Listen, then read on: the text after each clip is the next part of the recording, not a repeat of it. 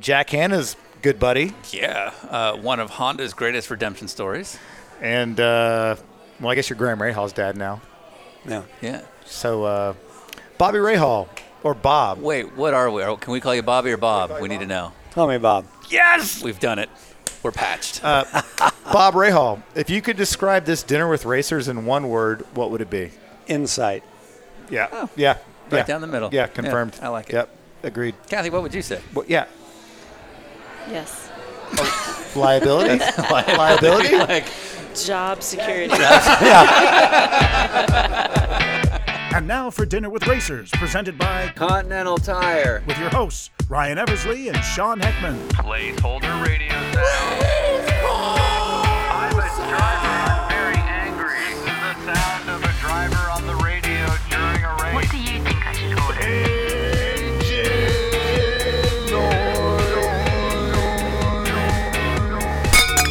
Hey! Yeah, Dinner with Racers. I'm Sean Heckman. I'm Ryan Eversley. And normally we are in a car doing these hosting, but we're actually having a nice, quaint dinner at my home in Pasadena because we've just spent the entire 2022 going all over the place. I think if we added all of the miles up for all of the years, we've been to the moon and back as far as we're concerned. The data says so. Just don't ask us to look at it. Yeah, just leave us alone about it. Anyway, speaking of amazingness, Bobby Rahal. Bobby Rahal. Yeah, we did a podcast with Bobby Rahal. That's crazy. What's cool about Bobby Rahal is I consider myself now on a different name basis. Yeah, because fans might call him Bobby. Right. But we call him Bob. We're now Bob. Yeah, we're on Bob level. Yeah. We're good. So if you don't know Bobby Rahal, again, Bobby to you, the fan. Yeah, you guys call him. He's a veteran of the sport. Yeah. Also, why'd you click on this? Bobby Rahal is he's an Indy 500 winner. He's a 3-time IndyCar champion. He then went on to start his own IndyCar team, which is still around and still a very successful team. And it's not just an IndyCar team anymore. It is also an IMSA team. And in fact, in this exciting new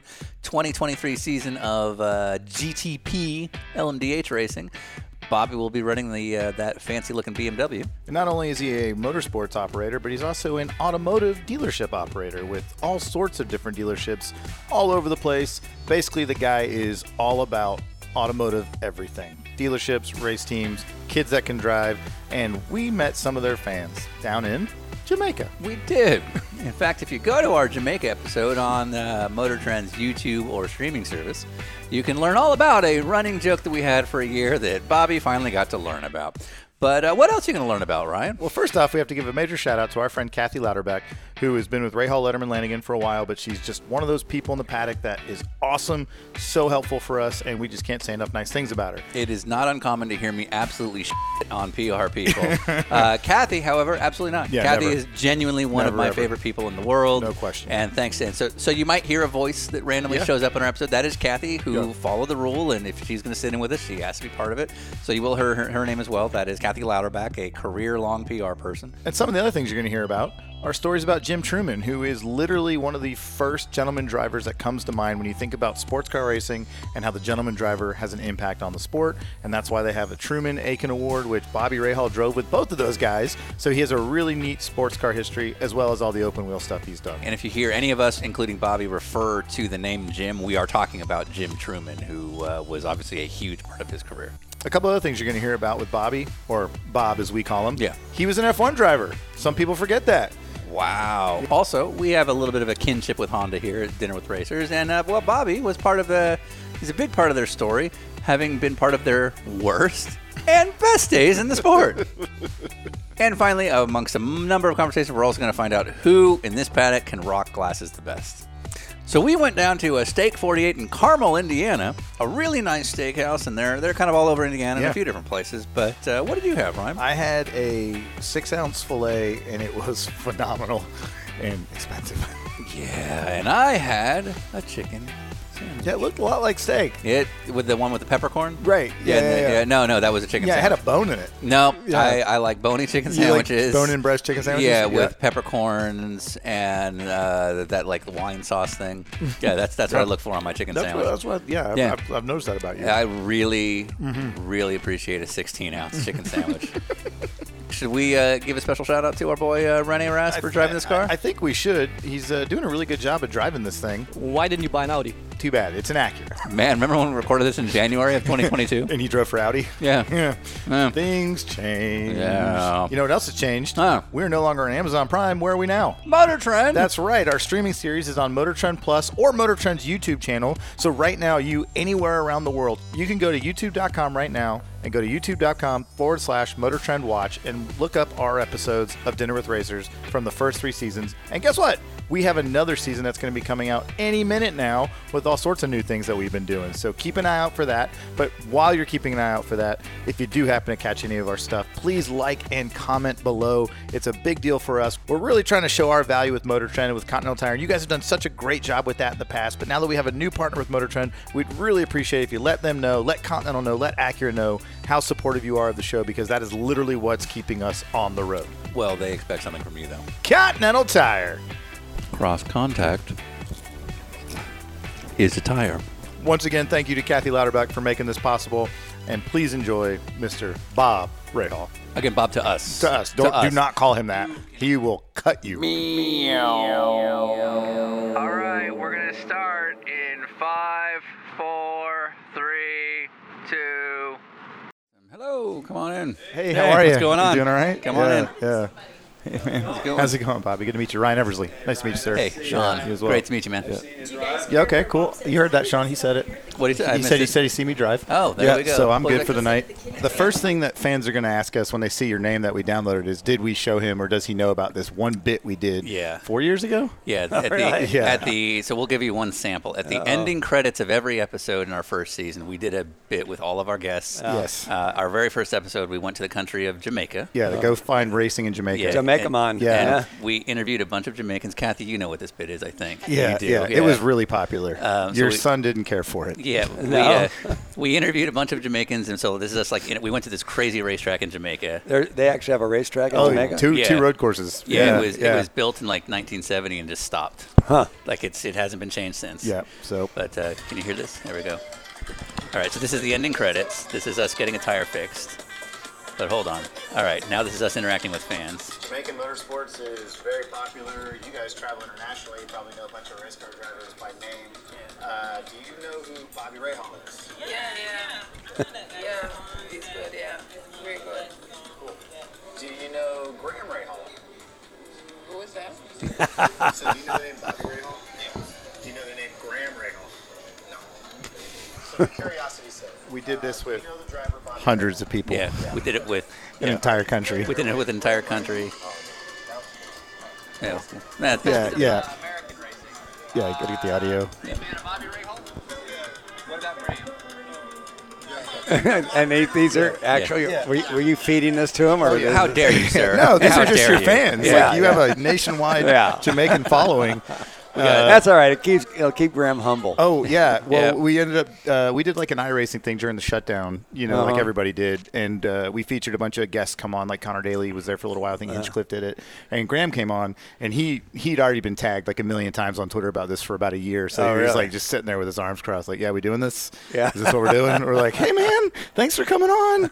Yeah, so he's aware of it. That's good fun. Yeah. So we were wondering, at what point do you become Bob and not Bobby anymore? Well, it's interesting because I was never Bobby until I started racing. Okay. When I was a kid, it was always Bob. Yeah. And or if my mother was pissed off at me, it was Robert. Mm-hmm. So the Bobby stuff didn't start till probably even maybe when I got into Formula Atlantic. Because I'd been racing SCCA for 2 years or so. Sure.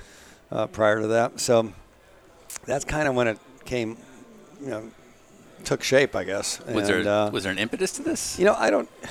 Wasn't something like mechanic? He's acting like a child. Yeah, it was something. It was, no, I don't. It wasn't, Of course, there was Bobby Unser. Right. There was Bobby Rinsler. Okay. You never saw drivers that. Well, you had Bob Bondurant, so he had Bob. Okay. No, he wasn't Bobby, but there were a lot of Bobby Allison. But So only the great Roberts are Bobbies. Yeah, it just seemed like that sounded more Okay. racy than Bob. Yeah.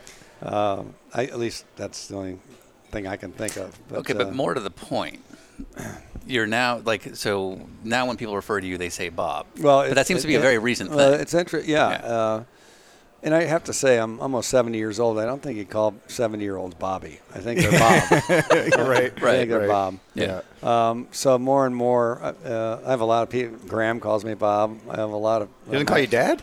Well, that too. But That's only when he needs something. Oh, sure. Yeah, right. Yeah, Like my an engineer or daughter, something. my daughter Samantha calls me Bob. That's Graham's younger sister. Okay. I think there's a little sarcasm, cynicism in that. Sure. When they call me Bob. But, Yeah. but yeah, and then others that like Robin Miller used to call me Bob. Yeah. Steve Shunk calls me Bob. Sure. So sounds like it's slowly kind Yeah. of, and I'm starting to say, hey, this is Bob Rahal. Sure. Sounds like if I'm in the circle, I can call you Bob. Yeah. And it's okay. It's okay. Yeah, gotcha. Okay. So we'll see how that goes at the end of the night. Yeah, we'll say which are so at this moment in dinner, at this moment we're Bobby. But hopefully by the end we'll be a Bob. Is that the deal? Right. Okay. Yeah. Are you now in trouble on what you can eat? Well, I had open heart surgery in May or June, and so I'm kind of allowed. I'm supposed to only have meat like once a week. Yeah. No, that's what you're supposed to do. And it's hereditary. So I was past the point of stents, so I had bypass. But my father had heart issues. My brother he actually had open heart like 4 months before I did. Really? Oh, wow. Yeah. So, if it's in your family, you're going to get it. it. Exactly. Yeah. And I think it doesn't matter how much, what you eat to a large degree. So speaking of family, it is not easy to find Mike Rahal information. No? I found racing information, but I don't know what he did. I don't know what your parents did. Oh, yeah. shit, So I thought I've talked about that a lot. My dad was in the basically the fruit juice business as a trader or as a kind of a, some people might call him a broker, but I think he was more than that. He really, in many respects, kind of invented the business where he started the business in 1960, I think it was, 61. I mean, my dad was an interesting story, really. He's first generation in this country. From Lebanon. From Lebanon. His mother was pregnant with him when they came over. He had 2 older brothers. 3 brothers they didn't necessarily live in a very positive family or environment. People probably just struggling, to make it and, survive and everything else. I grew up in Cleveland. He and his 3 brothers. One brother was a navigator on a B-24 in the South Pacific. Wow. My other uncle was a tank commander under Patton in Europe, and then my dad was on a U.S. destroyer in the South Pacific. Yeah. Right? So, what was the name of the boat? Do you remember? The McDonough, USS. But it's really interesting that because I was introduced to sports cars, to racing from my father. Yeah. But this is a guy who came from there. There was nothing in his background that, why cars, why racing. Yeah. But it was, he went to college on the GI Bill, got out, went to work for this cousin of his, which lasted about 5 years, and then, it didn't end well. And my dad, so this is all through the 50s, late 50s. My dad started racing in like 1957, maybe. Yeah. He had a Le Mans Healy, and he ended up he had a big shunt at Road America. Turn 11 went off. Of course, there was no guardrail; it was just trees in those days. Sure, yeah. And broke his leg, destroyed the car, but kept at it. And he was definitely an entrepreneur. Yeah. I mean, he was a one-man band, and growing up, you'd hardly see him during the week because he was traveling all the time, selling. Yep. And my mother was a retired nurse. So I was born in 53. I had a brother born in 58. I had a sister born in 54, but she was severely retarded, and she ended up passing away in 1960. But somehow the passion for sports cars, and my mother was from a Ohio farm girl. I mean, she was from vanilla, plain white. We're talking white bread. Right. And yet, I don't know. Somehow the two of them clicked. Interestingly, my father's parents didn't go to their wedding because she wasn't Lebanese. Sure. Yeah, Traditions. In those days, they took that stuff seriously, absolutely. right? Yeah. But anyway, so growing up, as a kid, my dad had sports cars. That's kind of when the hook was, I bit the hook because I loved it. All through the late 50s, all through the 60s. Of course, I was, as I got older, I was always I was polishing the car, or cleaning the car. Yeah. I was doing the little jobs, yep, right? Yep. But I was, racing was, that was a big part of our lives at the time. And my dad, probably the highlight of my dad's career, and we never had a new race car. Sure. Usually they were 4 or 5 years old by the time we got them, so they're well past their prime. Yeah. But we ended up winning our class at Sebring in 1970. Yeah, 906, which is like a legit car. Oh, yeah. But although in 1970 it was 4 years old. Sure, at that but time. that's not like a little Club 911 or something. No, it's like essentially a prototype car. It's pretty cool. Yeah. And so all through my junior high school, grade school, junior high, college, or high school years, I graduated in 71. Mm-hmm. There was always a race car in the garage. Yeah. And I was always working on that race car and trying to be a kind of a faux mechanic. I can't say I was really a good mechanic because I wasn't, but I tried to be. Just something to be around it, right? Oh, it's just awesome. something to be around it. My summers, particularly when I was, say 9, 10, 11, 12, 13, it was playing baseball or it was going racing with my dad. Yeah.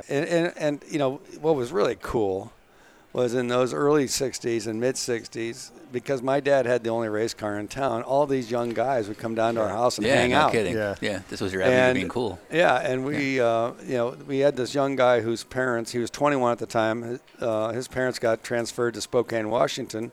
He didn't want to go, so he came and lived with us. He became like a big brother to me. So he was about 10 years older than I was at the time. And it was right out of something like American Graffiti because these guys would take me everywhere. Sure. We go to dirt races, we go to drag races, we go to sports car races. We would, and we cruise up and down the street outside of Chicago, that in the suburb I lived. So it was just like you're inundated with all these experiences that were just, it was cool. Yeah. So I never expected to race. My dad raced, again, as a hobby. Mm-hmm. And that was kind of if you were going to race, and I thought it would be cool to race. I mean, one of the greatest times in my life was like we first went to Sebring in 69. Then we went 70, 71. Of course, that was, in terms of sports car racing, that was considered in many respects the day. Yeah, right? absolutely. So I saw the greatest, the Sifforts and the Rodriguez and the Andrettis and Steve McQueen's racing. You know what I mean? Like the king cool. Like, cool, and one of the coolest actors on the planet at the time. Yeah, and it was just you had Dan Gurney and Amatra and Francois Sever, and I mean, it was a who's who, really. You had Formula One guys running sports cars all the time and vice versa, and so I saw that, I witnessed that period of time, and it just, I just thought, wow, I'd love to do this, but I never thought it would happen. Yeah. And fortunately it did, but because God knows where I'd be otherwise. But my dad, immigrant, worked hard. He really invented I mentioned it a little bit earlier. He ended up, he was one of the first guys that went to countries like Argentina and would buy apple juice concentrate, and then he'd bring it in and sell it to Treetop or sell it to Mott's or sell it to, because the consumption of fruit juice or fruit products really expanded in the 60s. When they had the ability to package, and keep it safe. Deal, because in the 50s everything was in a can, and so. And so it was it was Argentina was apple, Brazil was orange juice, and he traveled all over the world. Israel, orange juice, Sri Lanka for, I think it was passion fruit. He kind of went everywhere, and I think he really loved that. He had wanderlust. It's really interesting. The name of Rahal, they pronounce it in the Middle East, Rahal, Rahal, means traveler. Oh wow! Okay. Yeah, so that was on point. Yeah. And he lived up to, and I kind of live. It's you've got like 800 businesses now. I sometimes complain about the travel, and then 2 weeks after the travel stops, I get the itch. It's like, you got to go. We got to go somewhere. I totally get that. So, anyway, that's how that was my dad. And as I say, he never had the best of anything in racing.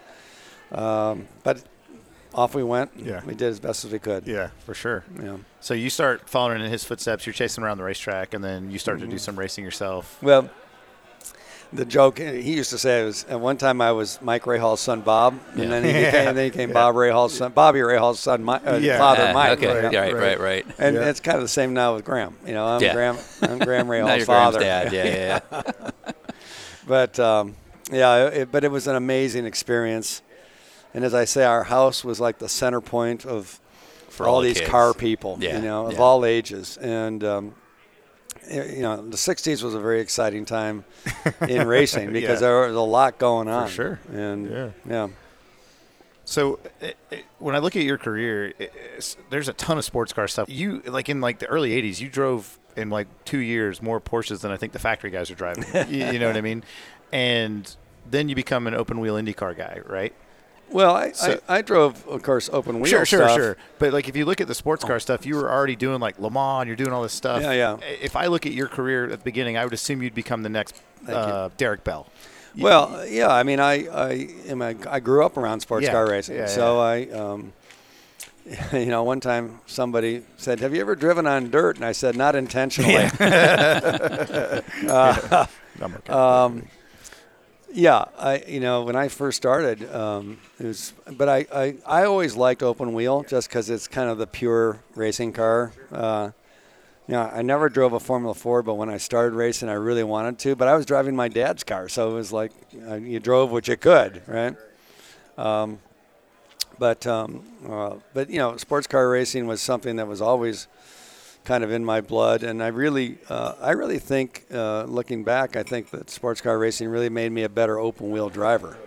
Because of the patience? Well, because you have to learn how to go fast and save the car. Yeah, right. Sure. Because in those days, it was still massive reliability issues. Yeah. You had to be careful shifting the car. You didn't have rev limiters. You didn't have this. You didn't have. It was in those days you didn't. Today they're flat out. Yeah. Right. Every lap of the 24-hour race. Right. It's a 24-hour sprint. Yeah. Well, in our day, in my day, it wasn't. You had to really be careful with the car and not. It was too easy to ruin the gearbox or blow the engine up or do whatever. And you guys are making crazy amounts of power already. Yeah. But technology hadn't caught up in the gearboxes and everything else. No. So, so sports car racing was always, even though I tried to get into sports cars when I was in Atlantic and nobody, you couldn't get the rides. Actually, when I came back from Europe in 1979, I'd run Formula 2 in 79, Formula 3 in 78. Of course, I'd done the two Grand Prix in 78. 79, halfway through the year, I took over George Fulmer's car in the Can-Am. So, I had a little notoriety, I think, at that point in time. And I got the chance to, I went to the last IMSA race at Daytona in 79 just to meet people. And went down there and met the Garrettson group and Dick Barber. And next thing you know, hey, why don't you drive the 935? We're going to do 6 races. And, hey, that was great. It was Apple Computer was the sponsor. So, that was kind of my entry back into sports cars. But that was always, to me, a driver, the judgment on a driver was if that driver could win in all kinds of cars. Absolutely. Jim Clark was my hero growing up, but you looked at Dan Gurney, you looked at Mario, you looked at all these guys those were the guys that you really respected. Absolutely. It didn't matter what car they were in; they were still going to win. Yeah, they're going for be it. competitive. Yeah, absolutely. So, so in any event, when I went to Europe, that was the greatest thing that happened to me. I thought because I always wanted to, you look at the examples of the Dan Gurneys or the people like that who went to Europe, excelled against, became a big fish in a big pond. Right. Yeah. Exactly. And that to me was, that idea was attractive to me and something I wanted to pursue. And so, even though I never had the success at Le Mans that I'd wished I'd had, winning Daytona, Sebring, a bunch of other IMSA races against good people. I wished I had. If I have a regret, in about 80, 88, I drove for Rick Hendrick in the Corvette, but it was only on a selected number of races. But I basically, after 88, I said, no, I'm not going to do any sports car races. And I really regret that because I think I could have gone to Le Mans. I could have, but, I was just focusing on Indy cars at that point. So with the sports car program now, is there some unfinished business on your side? I'm hopeful that we'll go to Le Mans in 24. We're not there. I don't know if we'll be there yet, but I think it would be fantastic to win that. Obviously, to win that race, right? So that's still on my bucket list. Well, what we saw at Road Atlanta, that's the prettiest car out there. Yeah. Oh, were you there for the test? The Acura is pretty good, too. I didn't say anything. The Acura is pretty good, too. Don't but that fire BMW me. is pretty nice. Please don't fire me. All right. One thing I want to set the stage for, because I haven't heard it yet, but I'm convinced we're going to find it, and I think you know where I'm going. Your early career is pretty well documented, but there's one consistent theme with every driver we've talked to is that somehow their racing career got started on a con. Or a lie. A lie, a con, Really? a fake. No. Yeah, absolutely. Everybody has started their career in some sort of way, so I'm determined we're going to find it with you. I don't think so. All right. How old were you when you took your racing license? Like, Well, in my day, up till 1972, you had to be 21. Okay. Because that's when the voting age was. That was the legal kind of definition of an adult. All you could do was be drafted. Yeah. Insurance. Right. Yeah. Yeah. Oh, yeah. You can And die for your country. Yeah, I got drafted. I didn't pass the physical, but I got drafted. But Hold on. Wait. but You have a genetic heart condition. Yeah. no, bad knee. But anyway, It didn't help. Yeah. I could drive an F1 car in the But my 70s. knees- this is 18. No, this is 1971. But anyway, Later in life, yeah. but anyway, Okay, so when did you start? So you couldn't drive until 21. When did you first drive? so I believe it was in 72. They changed the voting law to 18. Mm-hmm. Okay. So now that was the legal definition of an adult. Okay. And so I started I did my driver's school at Mid-America Raceway in St. Louis, Wentzville, Missouri, to be exact, in May of 73. Okay. So you were a legal adult when you first got driving? Yeah. So you didn't lie about your age? Okay. What about... Only Europeans lie about their age. Well, maybe back then. Yeah, maybe then, but... Yeah. yeah. Just like when Gilles Villeneuve, in 75, I was a rookie in Atlantic. Gilles had already had 1 year. He was 2 years older than I was in 75. When he got to Formula One, we were the same age. Yeah. All right. I'm convinced we're going to find it. So your dad was a car guy. How did he get started? Well, that's the crazy part because, as I said earlier, and I didn't really follow through on it, but there was nothing in his life that would have said, "Oh yeah, he's into cars, he's into this or that." Because I'm assuming first gen, his parents were probably about being... No, they were as he said, they're one generation away from a push cart. Right. He used to always, exactly. He used to always tell me that. Yeah. But that immigrant mentality of everything must be completely and sensible. He probably wasn't wrong. I just never saw it. But I think a lot of it was, all these guys who served in the war, they came back. They'd seen, all kinds of horrors and whatever, and probably, things like risk. They had a different view of risk than others, and they were open. And of course, the 50s, they came back, they got their educations. The economy was booming. People were, these young guys were making money, making careers, and cars were, would you have said cars were very interesting in the 30s, 40s? Probably not. Sure. But in the 50s, it started to get right. so. Well, that post-war generation, the Smokey Unix of the world, like this post-war generation, yeah. So I really think that he was probably like a lot of guys who got into racing just because it looked like, this looks like fun. Let's give it a shot. Right. So the only con is his knee.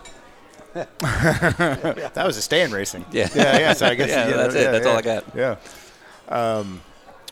Yeah. Early career, you're doing a bunch of club racing and stuff like that. You get to Atlantics, but like Atlantics, you're racing Gilles Villeneuve and KK Rosberg. Mm-hmm. You know what I mean? Like Atlantics hasn't produced that kind of talent globally in a very, very long time. Yeah. That helps you get to Europe to race F2 and F3. Right. Yeah. That gets you a test for arrows. Or did that come after the Wolf No. thing? Well, the Arrows thing came after Wolf. Okay. So that gets you looked at by Wolf, so you get to do some Formula One races. Right. Yeah. Now, Formula One now is obviously like huge. Did you have any idea of the scope of what you were getting to do then? Well, Formula One was huge then. Yeah, sure. You know, a different stage a little bit, to today, like everything else was. No, I mean, Atlantic, it was a Long Beach Atlantic race that got me in 78. I didn't finish, but I was on pole. I got hit on the first start, so flattened the tire. Came in, pitted. By the time we changed, I was half a lap down. Well, halfway through the race, I was second, right behind the leader. And then the drive shaft broke. We had a soft bunch of drive shafts, hadn't been hardened or something. So, but from that race, that's when Walter Wolf, they'd said, Mr. Wolf wants to see us. I went to his hotel, and he said they were going to do a driver test in Europe. Because you're the support race of Verano. Formula One. Yeah. At Verano, they had invited me, and there was a couple others that were going to go. And after that race, Walter said, "No, we're not going to do this. I want you to drive the car." So I went to F3. So you're not going to test this F1 car, but you're going to go race one. No, I went to F3 first with him. And that was the first Dallara Formula 3 car. Okay. So I lived in Italy, in between. I was living in Connecticut, but then I would live in Italy in between, back and forth. And I didn't do all the Formula 3 race. I did Formula 3 races that were held on Formula 1 circuits. So, in those days they would have a Formula 3 race on the same weekend. So I did Monaco, I did Nürburgring, Dijon, France, Jarama, Spain, Monza, Italy, Brands Hatch, England. Where else did I go? But if there's no F1 race at this track, you're not going. Well, because the whole idea was track time. Get some. Yeah. And so I ended up doing at the end of that period, I did the U.S. and Canadian Grand Prix. They didn't hire me for 1979 at Wolf. James Hunt had come in, and he said, it's got to be a one-car team or I'm not coming. So that meant I was out. So I borrowed $100,000 to go race Formula 2 with Chevron cars. So I moved to England.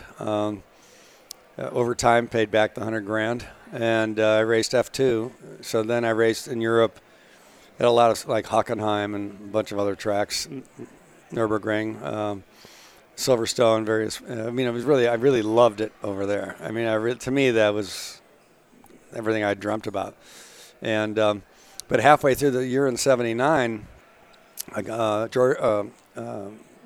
Kaplan, who owned U.S. Racing, called me up to replace George Fulmer because George had broken his back the year before at Laguna, and I don't know, having issues, I guess. And George has always been a good guy. And anyway, so I did 5 races in the Can-Am. I ended up 5th in the championship. I won at Laguna. And so my European racing career pretty much ended at that point. Yeah. So my dad worked at Project 4 with Ron Dennis back in that same time period. And I asked him, I was like, do you have any Bobby Rahal stories? Yeah. And he said, I think I met him. This is his words, where I believe he was there for a Formula 2 deal, which was vacant because Steven South had an accident. No. Is that not right? No. Not important to the story. What he did want to know was... Steven was hurt badly at Trois Rivières in 80. Okay. He lost his foot as a result of the accident. So my dad was wondering if you remember, you had an old BMW, an E21 with Illinois plates in Europe. Yeah. Yeah. He was like, ask him if that brings anything up. Because and I'm like, how do you remember that? Like, you know what I mean? Well, you'd remember the left-hand drive car. And yeah. Maybe that's a good point. My dad. So is your father's name John? Yeah. I remember look him. at that. Yeah. Okay. Yeah.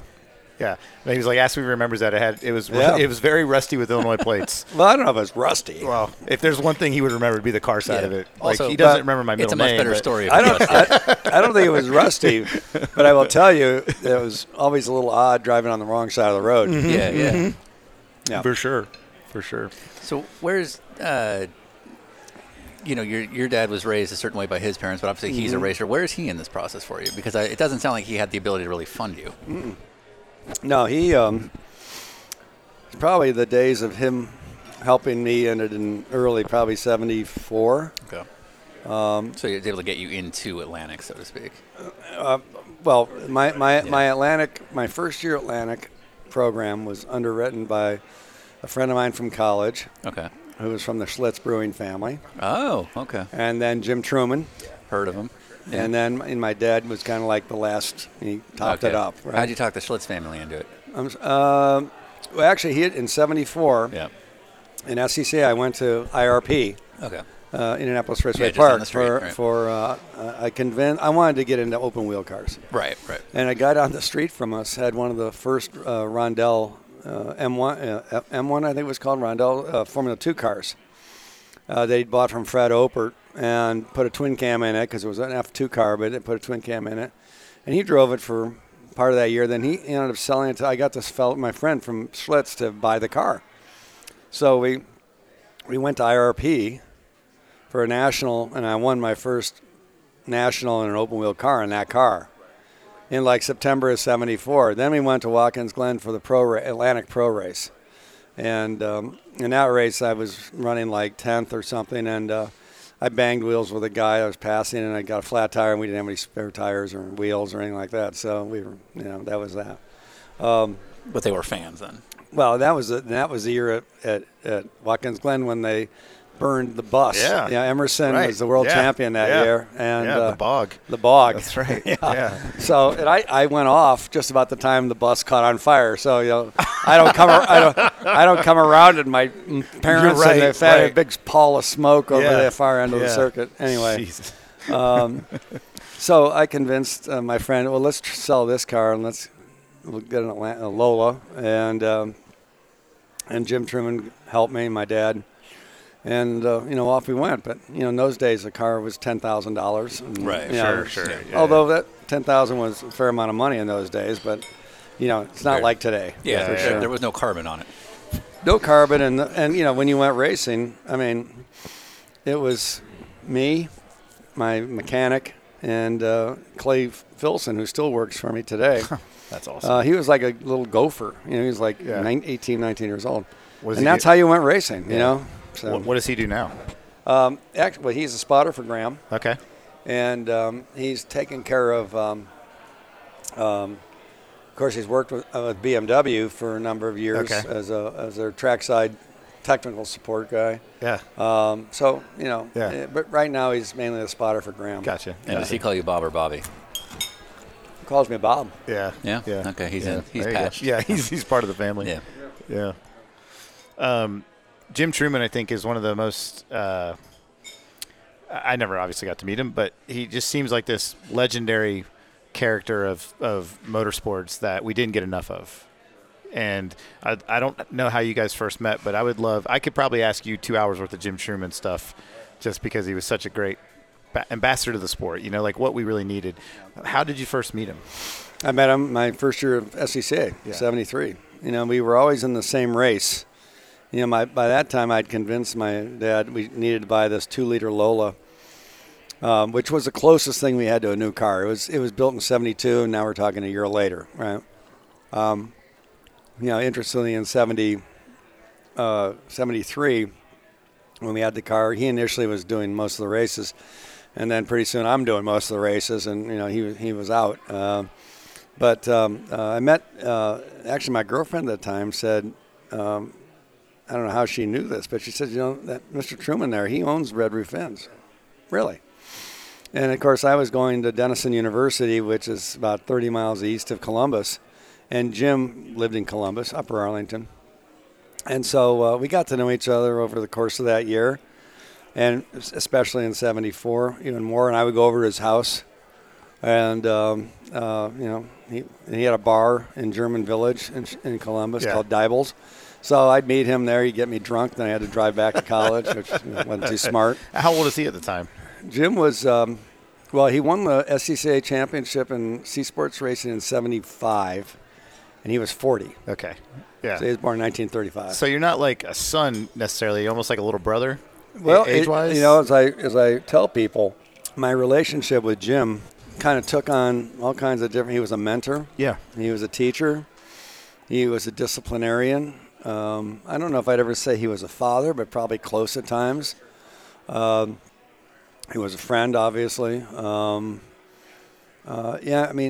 he was what 18 years older than me, but that's not. When the older you get, that's not a. Right. It becomes less and less of a gap. Yeah. But he was always, Jim was an amazing guy in the sense that he, he supported a lot of people in racing. Yeah. Everybody attributes it just to me, but he, Kat Kaiser, who won an SCCA national championship, a lady from Columbus, he sponsored her. Willie T. Ribbs, he sponsored. Yeah. Or, there were a lot of different people. Sure. And, he even sponsored the U.S. bobsled team in 1984 at Sarajevo, Right. They didn't make it. But anyway, he sponsored the guy, I think his name was Seacrest, did the Race Across America on bikes. Yeah. He did that like a couple times. Jim was into all kinds of, I think Jim really enjoyed seeing people take an opportunity and run with it, and he was a self-made guy. He didn't come from money.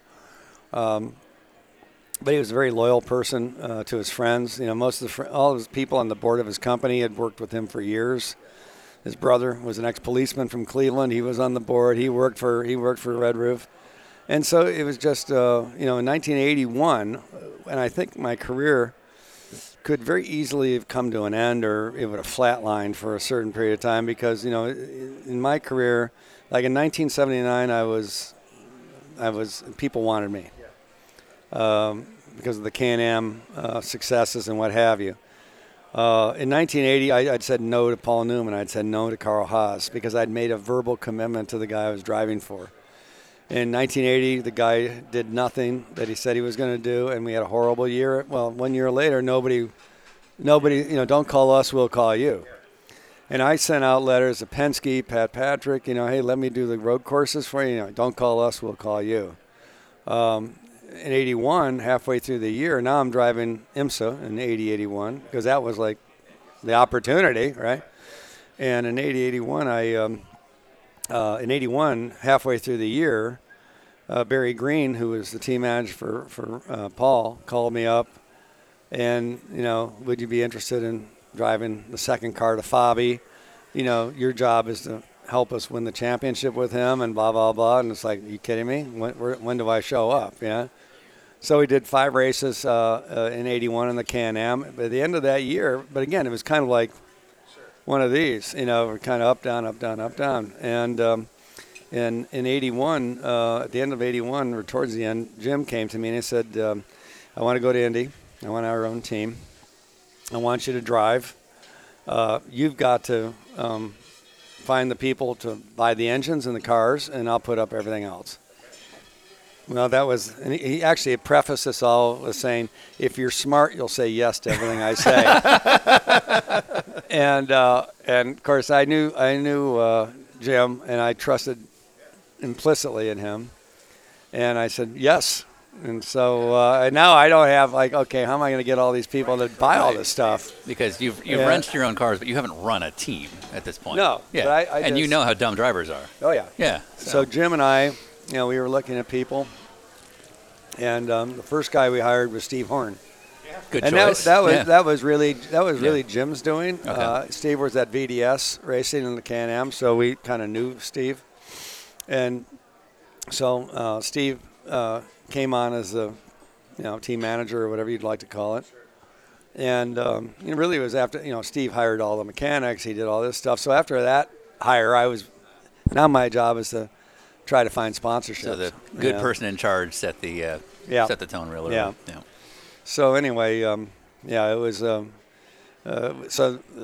that's in our new building, our main conference room is called the Truman Room because he was truly. I wouldn't be here if it wasn't for Jim Truman. I really believe that. Absolutely. Really believe that. Yeah. So, it was, and it was.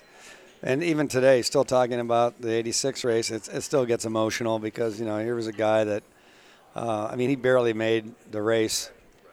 And, to as I tell people, to realize somebody else's dream. Yeah. That's something else. And just for context, not everybody knows this story. Jim at this stage was very late into his cancer. Well, he died 10 days after the race. Exactly. And so, like, he makes the race physically. But the Indy 500. Yeah, the Indy 500. Yeah, and you win this race, and he's able to celebrate with you, but he's in bad shape. Yeah. Yep. There wasn't much of a celebration. Yeah. Right. Yeah. Right. It was very bittersweet for all of us in the team. Because I assume it's pretty obvious where this is going at that time. You knew it was. You knew, and you just knew that. Yeah, I mean, it was. He wasn't going to be around much longer. Right. Yeah, and it was so sad because I tell people today, and I truly believe this. I don't know if there would have been a split in IndyCar if Jim had been around. Because of his charisma?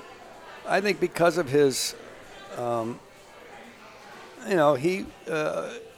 would have said, "Wait a minute, guys, hang on." This hang ability on. to. And he probably would have gone to Tony George and those people and said, "Wait a minute, guys, hang on. Let's."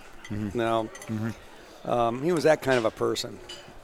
And and at the time, Jim was kind of a. I won't say he was a threat to Roger Penske, but he was competitive with Roger Penske. In his business. Yeah. Yes. Jim was very successful, and Roger has always been successful, but not to the level he is today, for example. Well, sure. I mean, that's been built up over the years. Yes. All credit to Roger, but in those days, in the early '80s, I mean, it was it was a challenge in many respects, and so I really think that, and I would tell you, I don't think anybody disliked Jim Truman. Right. And what he did with Mid-Ohio and all the things he was doing. When the Ferrari Formula One project or IndyCar project came up, Goodyear, Leo Mel came to Jim to run that team. He's the one Leo Mel recommended to Ferrari that they go to True Sports, and that's what happened. And I take a lot of that because of Leo's experience with Jim at Mid-Ohio and other places, and and just knowing this is the guy we want to be teamed with. Yeah. So I really do think that racing would have been different had Jim stayed alive. Yeah, if you're from Ohio or you've been to Mid-Ohio, you might know this, but I don't know that everybody does, that the roofs on all the buildings are red. Oh, yeah. For Jim Truman, red roof. That's the garages, red roof all that ends, stuff, yeah. and that's I think that's such a cool thing that they still have a lot of them like that, that way. Yeah. All the mounding, the garages. Yeah. Those things were built in like 1983 or 4. Well, you can tell now. Yeah. And the tower. Yeah. The big scoring tower in the infield. The first one, the crane collapsed. Mm-hmm. When they were trying to hoist it up. Literally. I'm with Jim. We're watching the thing go up, and all of a sudden, boom. Here's this huge scoring tower crashes to the ground. We're off to a good start. But, but Jim was always the kind of guy who would be like, I mean, he didn't go ballistic. He go, well, I guess we ought to get another one of those. Right. Yeah. That's what you want. Is that a skill set that you have adapted? No. No. That was not a loaded question. Yep.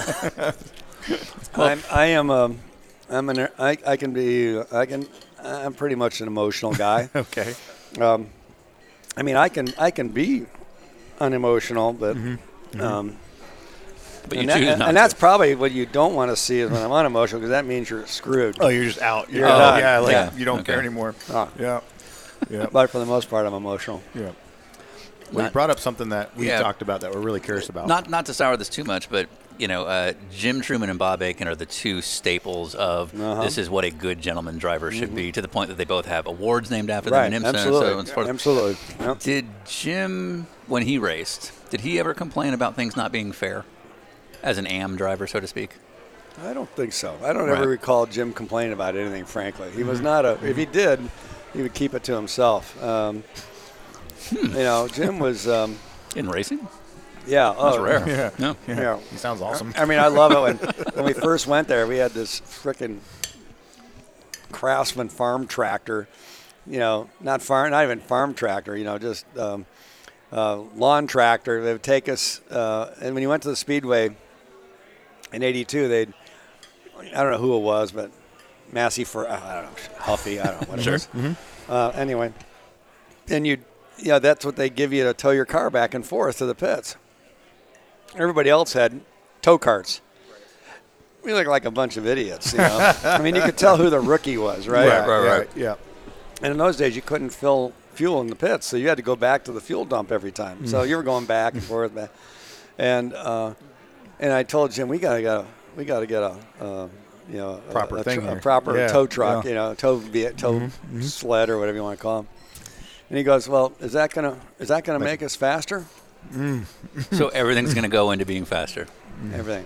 Need a golf cart. Is that going to make it faster? Right. No. But if Okay. if there was a new gearbox you could buy. Absolutely. Okay. Now, Absolutely. now have you adapted that? Pretty much, yeah. But the world's changed too. Sure. Right. Yeah. You know, he was our sponsor, so Yep. we didn't worry too much about. The funding side of Right. it. Yeah. Right. Yeah. One of the things that has been a big topic of conversation on this show over the years is driver rankings and how that's all gone down, and like how an AM driver participates now versus back then. Because a guy like Bob Aiken or John Paul Sr., they didn't care about racing against Bobby Rahal. They just wanted to go racing against anybody, you know. Yeah. I guess so. There's a lot of amateurs in racing and Yeah. sports car racing, Yeah. what have you. Yeah. You know, so I don't know. I don't know if that's changed much. Well, so Myself. you run a team in IMSA right now. Yeah. Right. And you run in GT. Now, your team up until this upcoming year has been in GT racing, but it's always been on the pro side. Right. Do you keep up on the pro-am side with all the driver rating stuff we do? Because you're kind of luckily Well, void of that. Yeah, I don't. Okay. I don't. Okay. What would Jim Truman, you think? Because these are supposed to protect the AM driver. Do you think Jim Truman would give a crap about driver ratings versus just going out and running? Well, that's a good question because I think Jim was always Because these are supposed more to protect about him. you know, hey, these are the rules. Let's figure out how to beat the rules. You know, let's, Yeah. Right. rather than complaining per se. Sure. Right. He would not be vocal. I would just say that. Okay. He just handled his business. Yeah, he I might. get you. He might go to John Doonan or whatever. Say, John, Jesus, how does this guy get a Yeah. bronze rating? You know? But he wouldn't have been advocating for the existence of this kind of thing. Probably not. Yeah. Probably not. No. I mean, I still don't. I mean, the We whole both rating work in it, the we whole don't rating understand it. system makes no sense at all to Yeah. me. So. We both work in this side of the sport, and we still don't get it either. Yeah. You mentioned a program that is of interest to us, the Ferrari IndyCar program. Mm-hmm. You got to test that? Not the Ferrari. Okay. We shipped a March or IndyCar over one of our IndyCars over there in like September of '85, and a couple of my guys, mechanics, went over there, and they were probably there, I don't know, a couple months. Oh, wow. And so I drove the car at Fiorano, the IndyCar, The March. the March. Okay. But I Ferrari, never drove the actual Ferrari Okay. because by that time, the program was basically shut down. Right. Right. You know. So this was for them to learn what the car was. Well, yeah, Yeah. and they had the chance to basically reverse engineer a March. Yeah. You Yeah. know? Yeah. I mean, it was there for them to copy. Well, they couldn't just go off the homologation rules? Well, they didn't have homologation. They had a rule book, but it was pretty wide open in there. Yeah. So you tested a March IndyCar with the Ferrari engine in the back of it? No. Oh, just your Our stuff. car. Yeah. Right. So And just to give them. it was kind of like to set a a benchmark or what have you. I see. Yeah. Yeah. But it just never went anywhere. Did you interact with Miss Ferrari? It was pretty much a how do you do, sir? Right. You know, he had an English secretary. Her name was Brenda, and she'd been there forever. I mean, she kind of ran. She really helped, I think, the non-Italian speaking drivers and what have you, Yeah. because she was a friendly voice. And and I saw her, I don't know, maybe 4 or 5 years ago. Oh, that's she was here at a race, and it was just very nice. I can't remember what I did yesterday. How do you remember secretaries and well, mechanics that you you barely would- worked My with? dad from another team. Right, Yeah. yeah. You would remember her. Oh. I mean, I was gonna ask. no, not in that sense. No, No. okay. Oh, well, now Nice it's less than shave. okay. Brenda was an older woman, So you own a team now, but obviously you were part of growing True Sports when it first got going. Steve Horn obviously was a big part of this. What did you learn from Steve that translates to today? And Steve, just for perspective, ran True Sports, but then started his own team and became a pretty successful IndyCar guy in the 90s. Oh yeah. Well, So- he when I left Honda in '94, Yeah. he was there to pick up pieces, he as took were the wins. others. Right, As were right. others. Yeah. people who had tried to keep Honda out of IndyCar. Right. You know? Yeah. Because you're credited with bringing it in. Yeah. Yeah. Yeah. But and they didn't. The team owners in IndyCar did not want. You know, at that point, Honda was kicking ass in Formula One. Right. Yeah.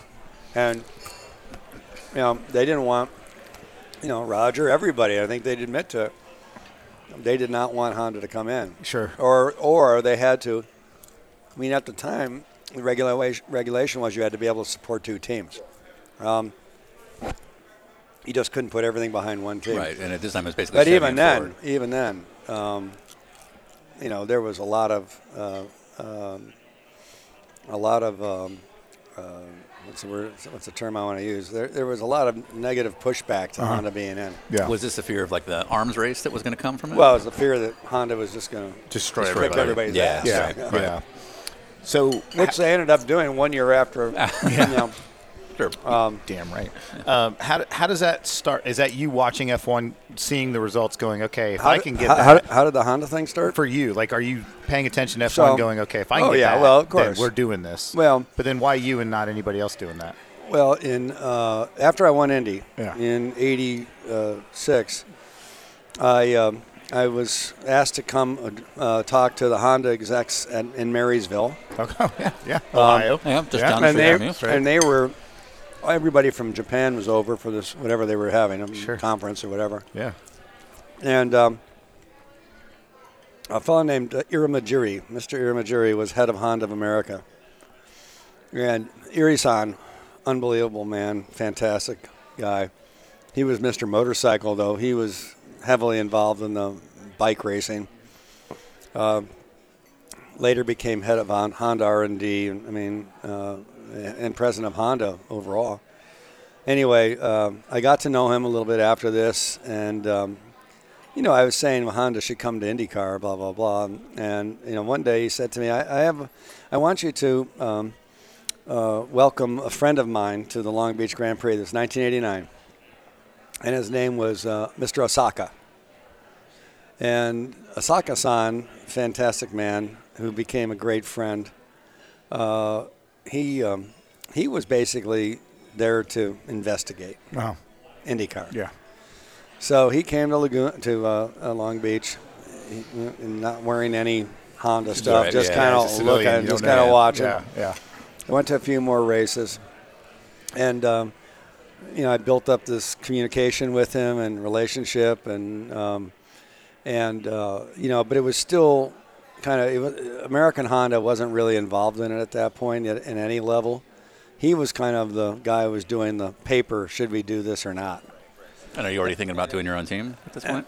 Well, not quite yet. Okay. But probably pretty close. Sure. But either way, you want that dominant power source from... Well, and I was a Honda dealer by that time, too. Oh, nice. Oh, okay. Nice. Well, now it all makes sense. So it's like, was that your first dealership? Mm-hmm. Nice. Yeah. I didn't know that. That's cool. So I that kind of started the conversation back up. Next thing you know, now I'm going to Japan to test the NSX. Yeah. That he's the one who took me there. Then I did a test at Laguna Seca with the NSX. And did you wear loafers? I don't know. Senna wore loafers. So that's a whole thing. It's a whole thing. Yeah. I probably didn't, but I might have. I don't recall. Copy. Okay, fair. Anyway, that kind of reignited everything. Like if you're getting to drive that, that's a big deal. And then at the end of '92 is when, and that's when I also got to know Tom Elliott, who was head of sales for American Honda, and Kurt Antonius. Yep. And Robert Clark, although absolutely. Robert came in a little bit later after they actually decided to go race. Robert was at Honda, but it wasn't until they actually decided to go that they asked him to run HPD. And start HPD basically. Yeah. But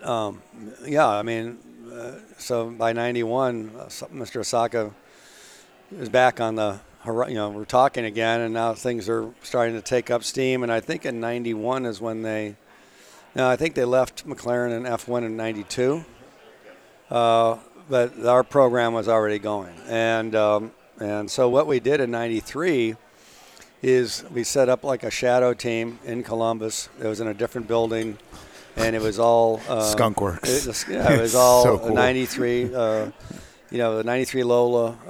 I had Mike Groff doing the testing. Dennis Swan was running the program for me, and I mean that was the start of it all. Right. So at the same time, you've got your own team. Where did that idea even come from? I swore I would never run my own team. Right. Yeah, I thought, why the hell would I want to do that? In 1991, I'm 38 years old, and I had seen a lot of drivers, particularly in IndyCar.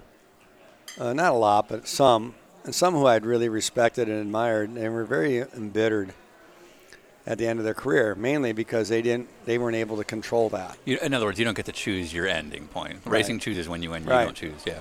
And for me, I was still competitive. In fact, I won my third championship when I was 39. I got one more year. Well, we'll get you a test. And I wanted, by that time, I'm fully, I've had, 17 years in IndyCar racing. I've had all the success. At the height of IndyCar racing. I've got the dealership business starting to go with my partner, and I wasn't ready to quit, retire. And so I just felt, well, if there's an opportunity, we should look at that. And then, so I'd signed with Patrick Racing for 92, but they couldn't get an Ilmore engine. Because Pat had basically given Ilmore engine to, who was it? Maybe Cosworth? No, Alfa Romeo. And, Ilmore didn't take too kindly to that. And so that's when leasing of engines became, you no longer own your engines. You leased them. Yeah. And so in any event, and Miller Brewing Company was his sponsor at the time. And they demanded that they have an Ilmore engine in their agreement. Interesting. And he couldn't get it. Yeah. And so the guy who was the head of marketing for Miller called me up, and he said, if you can get an Ilmore, you're the guy. Interesting. Yeah. We'll sponsor you. Yeah. So I called up, what's his name? Not Mario, but Paul Morgan, who ran the business. Right. Mario was the engine designer. Paul was the business guy. Okay. And basically, they knew this Alpha was going to be such an underperforming deal. Well, Miller didn't. They'd already been through a year of it. Yeah, right. That's what I'm saying. So there was, because you weren't running. We're not going to do that again. Exactly, because you were running with a different team, right? Not with Miller, but that Miller program with somebody else was not doing well in that Alpha, and they just didn't want to do this. So if they want to have good results, Miller demands they get the engine that they want. That's right. So engine leases were showing up in 1992 as a problem. Probably. Yeah. Okay. Was it a problem? It sounds like it was until you showed up. You were able to help this case. Well, it was, to be frank, I kind of, I liked the idea of, when I was with True Sports, Franz Weiss was our engine builder, VDS engines. Franz was, he was Jim Hall's engine builder for many, many years. Just a wonderful man, a real genius in so many ways, and a great guy, true racer. And in '87, for example, when I won my second championship, everybody in those days, you'd buy a kit from Cosworth, which was basically parts. And it is not a lease. All the parts. No, you bought them. Yeah, figured out. Yeah. Okay. Then you would, you'd either have somebody build it for you, or like in those days, a lot of guys. Roger always had his own engine shop, for example. Craco had their own engine shop. Right. A lot of people were building their own stuff. Well, we didn't. We didn't have the ability to do that. We didn't want to do that. And we'd had prior experience in Can-Am with Franz. Right. So it just seemed that's the guy. Well, in '87, we did a development deal with Franz and Newman Haas. Mario was with us on it, where we gave a bunch of money to Franz and said, "Hey, develop this DFX Cosworth. Take it and make it better if you can." Yeah. And they did. There's no question. So, those were good days. Oh, for sure. So basically, Miller, you hear that Miller's looking to get involved with somebody that's got the right package, so to speak. There are no, as far as I'm hearing it, there are no entries that are out there doing what they do, so you see this as an opportunity. Because you come from an entrepreneurial family, you see opportunity and you take it. Yeah, and it's because, again, I had no desire or inclination to have my own team. You just wanted to set your own retirement. Absolutely. To me, it was control of my career. Somebody asked me one time, so what's your greatest achievement in racing? And I said, determining when I was going to retire.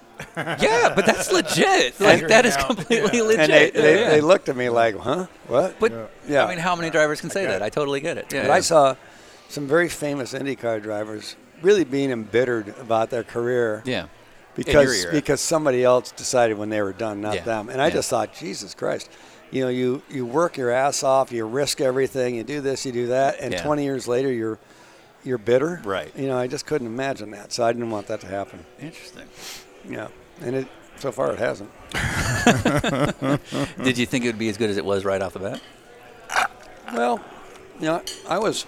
I mean, just for context, you win the championship in your first outing. Yeah, we won 4 races that year, too. Yeah. Well, let's put it this way. We took over a good team. Patrick they had good people. Jim McGee, clearly one of the best team managers ever. Scott Remke, that's when I met Scotty. Yeah. Steve Newey was my engineer. I'd known Steve, but I'd never I never worked with him. Yeah.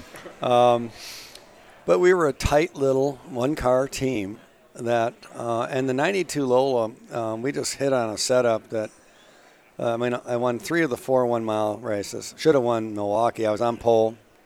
I got unlucky because it went yellow just after I went past the pit entrance, and Michael was about 6 seconds behind me. He got in, and so now I'm almost a lap down because of that. So we, by all rights, should have won that race. Won Detroit, so road course. Oh, Paul Tracy texted me about this, complaining. We went looking. No, I had a great seat watching Paul and Michael beat on each other. Oh yeah. Well, I had been running second behind Michael. We were right together, and then Paul beat us on a pit stop, and so now I'm third. But I'm right behind him. I'm faster than they are. I'm right behind him. And I'm just watching he and Michael just beat on each other. Right. And that's going to come to tears. Right, because you're like, that's Michael and that's Paul. Yeah. I know how this is going to end. Yeah. and nobody's going to give up. Right. Nobody's giving up. Right. They're going to they're just going to keep beating on each other until something happens. Yep. And in that case, they kind of tripped over a little bit of each other and just gave enough of a. Did you just censor yourself? Did you just censor yourself? Did I what? When you said they tripped over each other. Censored. What you wanted to say? Yeah. They tripped over each other. Okay. Yeah. Okay. Yeah. He didn't? Because you know what I was about to say. Yeah. Okay. Yeah. Okay. Yeah. Well, I don't know what you're about to say. Trip on the. No, they didn't do that. Okay. Not big enough. No. Honest to God, I love Paul. I love Paul a lot more now than I did when he was driving. I really like Paul. Yeah. I really like Paul. But when he was driving, it was like, come on, Paul. Yeah. Right. Yeah. But I really like him, and I think it's kind of sad that he's off the TV thing because I think he knew what the hell he was talking about. So in any event, I won a lot of races. I won the Marlboro Challenge that year. Yeah. Yeah.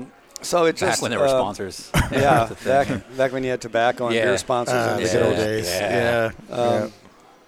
But no, I felt we would be competitive. I didn't think we were and in fact, I kind of liked.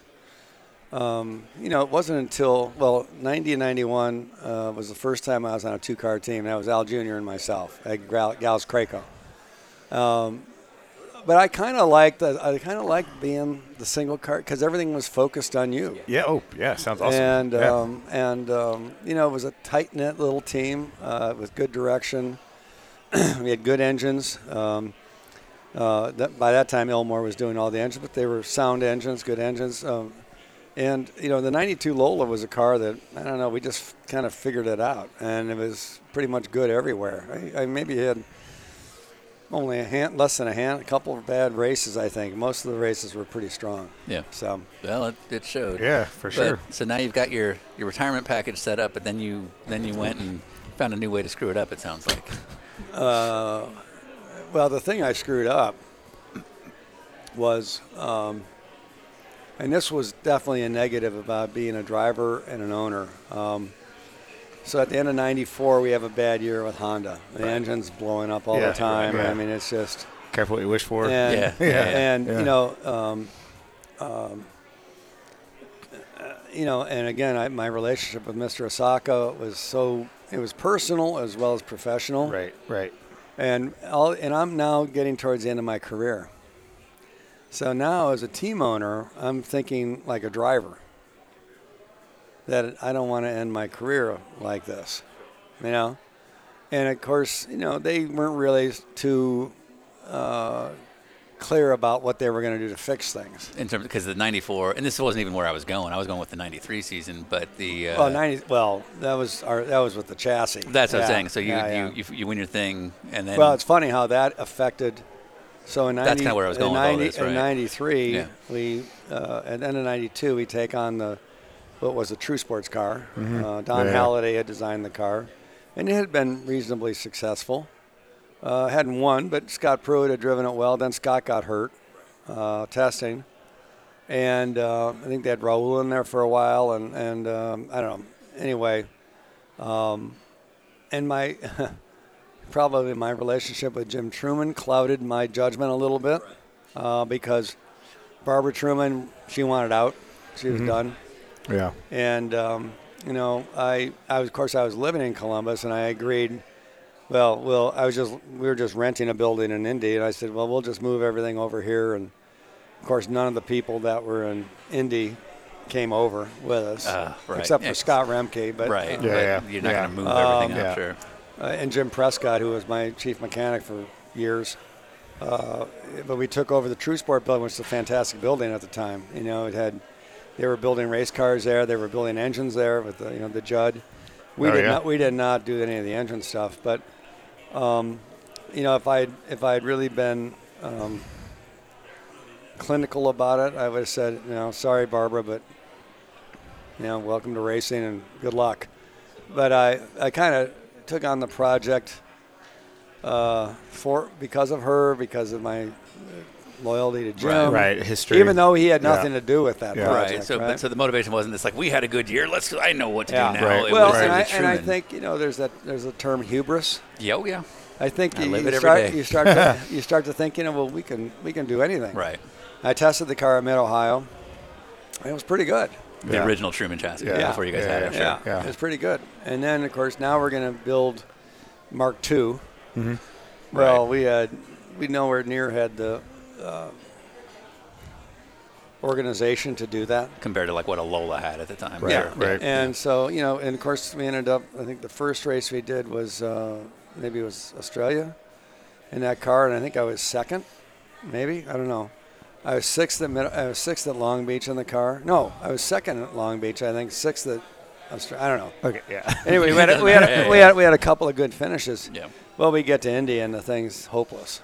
1993, you failed to qualify for the Indy 500 in this chassis that you built, having just been the IndyCar champion the year before. 1 year before. And very specifically, Miller is with you because they didn't want to be on a team that couldn't perform, which is why they left who they were with. And the 3 days after the race in 93, the head of marketing of Miller came to my house and gave me a 3-year extension. Mm. Oh, wow. Okay. You need to perform. And we had 2 years already, so it was basically a 5-year contract. Wow. Which is, happens all the time now. You hear about that regularly. Yeah. So, now we go into 94, and, the amazing thing was in 93 we're doing testing at Indy with Mike. And Mike Groff and the Mike Honda. Groff, and we're trying to go slow because this thing is so fast. You're trying to effectively in the heat of summer. Okay. We're trying not to show the hand because this thing is obviously this engine. Well, Mugen was doing the engine at that time, and then by the time we got it, it had become a little bit of a political football, and now Honda was doing it. Mugen. Because at the time there wasn't HPD like there is now. So now it's a whole different engine. And it's not anywhere as good. And so we go to the first couple races, and it's like, wow, what happened here? And of course, they're not going to say anything. So 94, the highlight of our year was we ended up second in Toronto. Everybody was happier than hell. Sure. But, it had been a tough year. Virtually every race there were engine issues or something. Right. Yeah. And the sad thing is the people at Honda were working their asses off. This wasn't something that they were happy with. It was just, they were, they were trying to, they were doing everything they could possibly do. And those guys worked unbelievable hours. I mean, we had them in temporary housing in Columbus, a bunch of them, the engineers and what have you. And Christ, those guys were working 18, 19-hour days, trying to catch up or figure out what it was. Right, but very specifically at Indy in '94. You have to ditch that well, Honda. 94 now, okay, as I said, before you went to the race, in those days, you were getting, 38, 40 cars trying to qualify. Right. Dick Simon would show up with five cars powered by Ford. Well, the Ford motor was the dominant engine in those days. It had power, right? And, it's like, and Scott Remke says to me, I don't think we're going to qualify. This is before we even got there. I go, Scott, what the hell are you talking about? And he starts giving me, okay, look who's here. Yeah. Blah, blah, blah, blah, blah, blah. I'm going, holy shit. And I go, no, we're not going to miss this race again. Right. Well, we ended up qualifying. We were the 2 slowest cars. Right. So how bad it's going to be. And this is after the first weekend. And they, we called up Roger. This is when we rented the cars. We called up Roger. Interestingly, ironically, 1 year later, he's calling us up for our cars. Yeah, right. Yeah. And they didn't make the race, so I didn't feel like such an idiot after Right. Sorry. But so we had to withdraw. And unfortunately, the IndyCar rules were you had to withdraw the car before you could qualify the other car. It's not like you would be allowed to bump yourself out. You just had it, Yeah. And Honda wasn't too happy. Okay, so specifically, and that's where I was going, is how was that conversation? That was a tough conversation. Yeah, because they'd spent a year and a half trying to get this thing going. Right. Well, and they saw it as they saw it in their terms as a capitulation or as surrender on our part. We saw it as we can't miss this race 2 years in a row because of Miller. Yeah, because of Miller. They were our sponsor. Yeah, 100%. Right? And so that how the one disaster kind of created the second disaster. Yeah, so had you not had that failure to qualify with your own chassis in '93, you might have been able to stick with Honda and miss the race in '94. Well, maybe, but probably wouldn't have been. We probably wouldn't have been so. We weren't quick, but we probably wouldn't have been. I'm going to say so quick. So it was quick to jump the gun to do the withdrawal. Yeah, I got you. Yeah, and it was a tough conversation, especially for me with Mr. Osaka, because I felt like I was letting him down. Yeah, exactly. And I felt very badly about that, but what am I going to do? Yeah. And and of course, at the end of that summer, we announced our withdrawal from Honda, went to Ilmore. And, of course, that's the end of 94. Of course, the beginning of 95, the Honda motor was like a screamer. Right. Yeah. As it does, yeah. And all the guys that were trying to keep Honda out now get the engine, and they're winning. Like Penske, Andretti. Right. And they were very green. All these guys that were doing everything they could to keep Honda out for us. Now they're getting the goods. And the first guy to win is, of course, Steve Horn, who was your team manager. Well, and he should have won Indy in 95 with Scott Goodyear. Yeah. And then Scott passed the pace car. Right. And they ended up winning a race with Ribeiro at New Hampshire. But the Honda engine went from here to there. I mean, it was a screamer. Yeah. It had power. Yeah. Having said that, of course, now I'm sure that any relationship outside of being a dealer, and they'd probably like to get rid of me in that respect too at the time, that any relationship with Honda that's never going to happen again. And then in 2002, out of the blue, I mean, probably, I can't remember what the date of the Grand Prix, U.S. Grand Prix in Indy was, but maybe August or July, or I don't know, it was sometime. Probably right after Montreal or somewhere around there. Phone rings. Mr. Osaka, will you come back to Honda? Okay, the call that should have never come, you thought. I was like, hello? I mean, who's pulling a prank on me? Oh, sure. Because there were people in Honda that, one guy said to me, you'll never be welcome in Honda again. Yeah.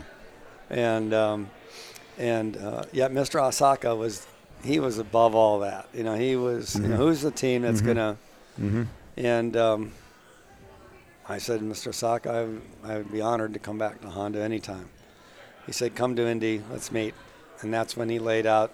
So we came back with Honda in 2003. Right. With Kenny Brack. As part of this IRL program. Yeah, and then, of course, the highlight for me personally was winning Honda's first Indy 500 in 04 with Buddy. It's a big deal.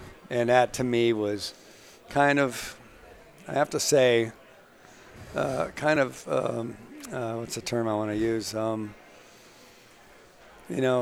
don't know. But it just, I missed I missed the last 3 or 4 years of my career where I probably could have won a lot of races with that engine. Yeah. But that would have been my decision. Yeah. So, you live, you live and die on what you decide. But winning, I never, it was just like, it's so poetic. Yeah. That 10 years later, we get back together and win the Indy 500. And that was the sense of satisfaction. And I know that pissed off a lot of people in Honda. Yeah. Because I was the last guy they wanted to see win that race. I get it. Not Honda Japan, but, maybe there too. But And, you were the team all month. Oh, yeah, we did everything. We won pole, won the pit stop contest, everything. Yeah. That was the magic month for us. There aren't many teams that have a month like that. Right. Everything. You did it all. Yeah.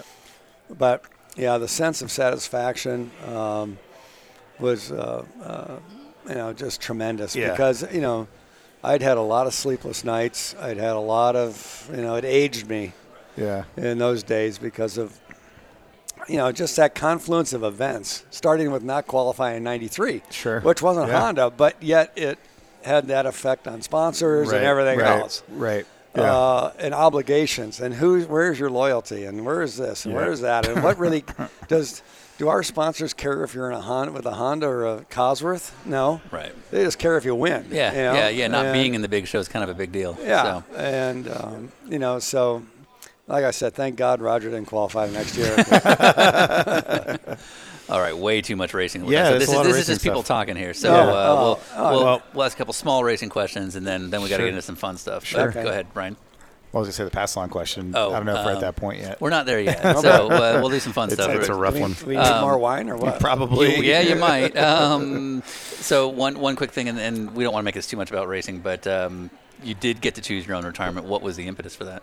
Very simply, you get older and you start to get more, you have more interests or you have more commitments outside of racing. When you're young, you're like, the blinders are like this. Right. And the older you get, the blinders start doing this. Yeah. Of course, we started our first Honda store in January of '89. We had a Lexus Toyota store. We started in 1990. I had a Lexus store Lexus in 90, Toyota Lexus in 91. 92, let's see, I think that's pretty much where we were till around 95 or 6. But, your focus isn't the same. And, when I was at the height of my career, I couldn't wait to go testing. What do you want to do? Let's go. I'm there, blah, blah, blah. And the older you get, well, I've got to go to this thing, or I got to go to that thing. Yeah. Or, I used to love to go testing. When I turned 43, 44, all of a sudden, it feels like work. It's old. Yeah. I understand. And I just came to the conclusion, and I should have kept racing in some respects. At least I could go on to sports cars back, in 98, my last year, I was on the podium, once or twice. I was pretty competitive still. At the time when I'm racing against guys who could have been my kids. Yeah, absolutely. Paul, Franchitti, yeah, all those guys were in their early 20s, and I'm 45 years old. Right. That's so cool. And I don't care what you say, but the older you get, your ability to compete it degrades. Whether it's physical fitness and I was in pretty good shape for a 45-year-old, but I'm racing against guys who are 20. Have no body fat and of course in my day they didn't have the weight equalization. So it made a difference if you were scrawny. I'm racing against frickin', who who drove for you guys at Newman Haas? Well, like the Mata. The Mata. Yeah, the guy weighed 120. About this tall. Yeah, Exactly. I got 80 pounds on him. That's like half a second a lap at Elkhart, right? Seriously. And so, but the biggest thing was I just felt that I was not ready to make the same level of commitment, and I didn't want to be one of these guys. And I'd seen drivers stay too long. Missed the time to leave. Yeah, exactly. And I did not want to do that. I wanted to go out while I was still competitive, and in '98 I was competitive. You want to be respected. You don't want to be the guy that's like, dude, he needs to go. Yeah. And had I not had the team, I would have gone into sports car racing. Yeah. But I said, I can't be off doing some sports car race when my team's somewhere else. It's time. You just got to, now's the time. So that was the reasoning. And now that's like day to day for you. There's a sports car team doing something. There's an IndyCar team doing something. But I'm not driving. But at the time, It's the optics are different. And this will conclude part 1, but hey, it's a 2-parter because it's Bobby Rahal. Only the next episode has way less racing stories. So enjoy Rex Banner and the song Casino.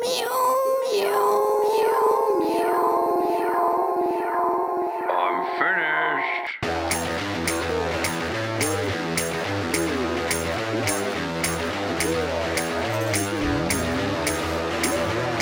Don't need no jacket, shelter from the storm. Don't want an extra layer 'cause loving keeps me warm. And when she's with me, lifts me off the ground. She keeps me next to her like I'm the only one around. Oh, how she loves me, picks me up and takes me high.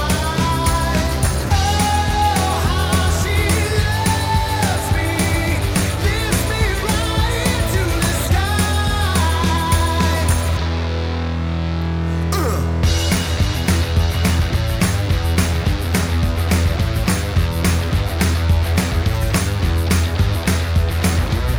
A chain reaction grabs me from within. She sweeps me off my feet and then puts me down again. I don't need no silver